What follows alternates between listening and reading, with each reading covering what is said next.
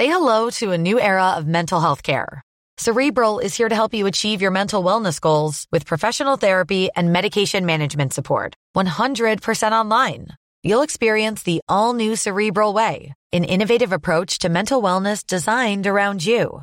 You'll get a personalized treatment plan from a therapist, prescriber, or both in a safe and judgment-free space. Your Cerebral therapist or prescriber will outline a customized plan with clear milestones along the way, so you can get to feeling your best. With Cerebral, you're not alone in your mental health journey. We're here to empower you to live a fulfilling life.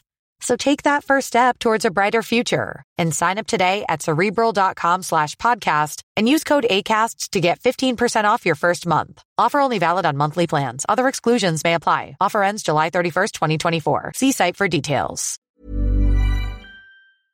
You may have heard of graphene, the so-called wonder material set to revolutionize electronics. But it's difficult to scale up for industrial use. So scientists have been looking for alternatives that are easy to make, such as a new class of materials called metal organic frameworks, or MOFs. As the name suggests, they're made by combining two components, a metal and something called an organic chain. These can be used to create new materials with exciting properties. The problem is that scientists have not been able to introduce magnetic and electrical conductivity to metal organic frameworks, limiting their application in electronics. Until now. I'm Tamsin Bell, and I spoke with Kasper Petersen from the Technical University of Denmark to find out what they have been doing.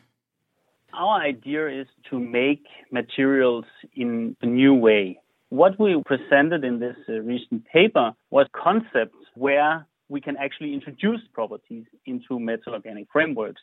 Like graphene, our material electrically conducts. But unlike graphene, our material is intrinsically magnetic.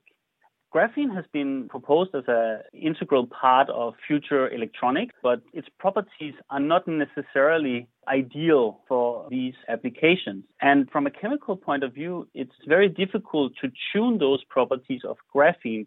Our types of materials and in metal organic frameworks in general, you can choose your building blocks as you like. So if you want to take a material and exchange half of the building blocks with something else, this is something you can do. And how do you choose the different parts of the material that you want, so the metal and the organic part? If you want to have a specific material with specific properties, you have to choose your building blocks quite wisely. You have to look at the building blocks individually and understand the energy levels before you put them together. Because in that way, you will be able to predict, can an electron travel from my metal ion to the organic part? Nearly all these existing MOFs, the energy levels are not matched, meaning an electron would not suddenly choose to jump from a metal ion onto the organic part of the material and onto the next metal ion and then travel through the material. But if you have done this wisely, this approach we have used is completely general and should open up many future applications. What makes them particularly interesting is that they are simple to synthesize and based on readily available precursors that you can buy, but still show quite extraordinary physical properties. Can you tell me a little bit about the composition and the chemistry of your material?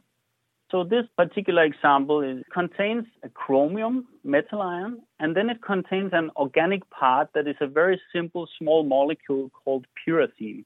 And what is interesting about pyrazine is it's one of the most common building blocks for metal organic frameworks. In fact, there are several thousand materials made with pyrazine. And actually, none of those materials are electrically conductive. So it's the property of the metal ion plus this particular ligand that makes this material electrically conductive.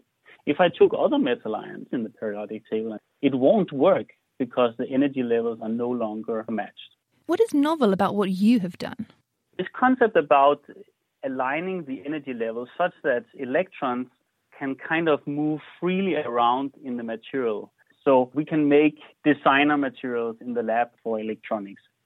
Secondly, our material is the first of such materials that is actually set up to be exfoliated. That means that you can peel off layers by layers of these materials in a graphene-like way. Then you have a material that is quite extraordinary because it's two-dimensional, magnetic, and electrically conductive. And until last year, actually, magnetism in two dimensions was a controversial topic. What applications could your materials be used for? This is really fundamental research, and this is the first example where we have shown we can make materials that have such interesting properties that we thought were reserved for traditional materials like graphene. That opens up a completely new field of tuning and tailoring properties. This kind of concept is not only reserved for electronics. This material here is two-dimensional in nature, but the concept that we used in this material could as well be applied in three dimensions to make highly porous material. Then you are on the way to, for instance, make very good electrocatalysts that are not based on precious metals. How challenging would the scale-up of production of materials like this be? Because this material is so simple, this can easily be done. A major goal now is to study how are the properties of this material when it's sliced down to just one single layer of material.